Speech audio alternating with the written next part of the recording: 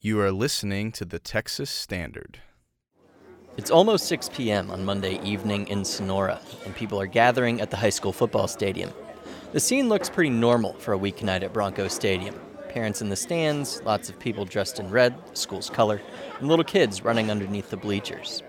But they're not here for a football game. They're here to regroup after a flood the likes of which they'd never seen before. Please go there.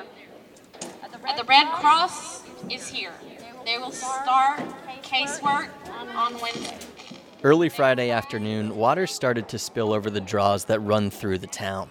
These are branches of the Devil's River that are normally dry, but the area had received lots of rain this month. The ground was saturated. Around 2 o'clock, water started to fill the streets of a neighborhood near the center of town. Art Fuentes is Sonora's police chief. It was just so rapidly upon us that it was just unbelievable. Fuentes recently bought a house in the neighborhood where most of the flooding occurred. The water rose fast, and when he realized what was happening, he went home to get his dogs, Rosie and Bandit. Then he started going door to door to help his neighbors as the area filled up with water. He and the other 5 officers on Sonora's police force pulled dozens of people from their homes and out of harm's way, with some help from private citizens, too. There was a family and had an infant in there, and the water was already in their house. And there was a guy who showed up on a jet ski, and the officer told him, you don't risk it. And that guy goes, I'm going to go over there and get that baby out. And the officer said, well, I'm not seeing you by yourself. So he basically took his gun belt off, whatever, jumped on the back of that jet ski, and was able to go up to the house and grab that baby to get that baby out of the house. And there's countless stories like that. The flood caused no fatalities, but there was plenty of property damage, including at Fuentes' home. His house had over 2 feet of water in it, and he and his wife lost most of their belongings. City officials estimate that the flood affected a little over 200 of Sonora's homes, almost 15% of the town. Many of those affected are low income, and few had flood insurance. After all, no one remembers this area ever flooding before. Dora Mata lives in a pink split-level house with her 88-year-old mother, Adelina. Adelina's husband built the house in the 60s. Together they raised 8 children here, including Dora. Inside, box fans run at full blast to dry out photographs and other mementos.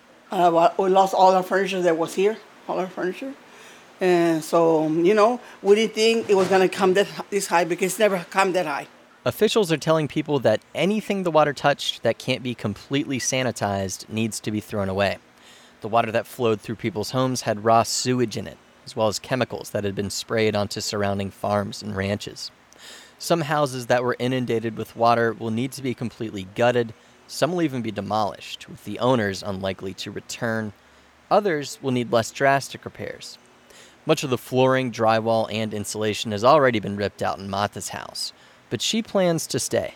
This house, like I said, belongs to my dad, and this is a lot of memories for us. And we're going to try to fix it as much as we can and, livable for us. There's a steady stream of trailers leading out of Mata's neighborhood loaded with insulation, carpet, appliances, and anything else the water ruined.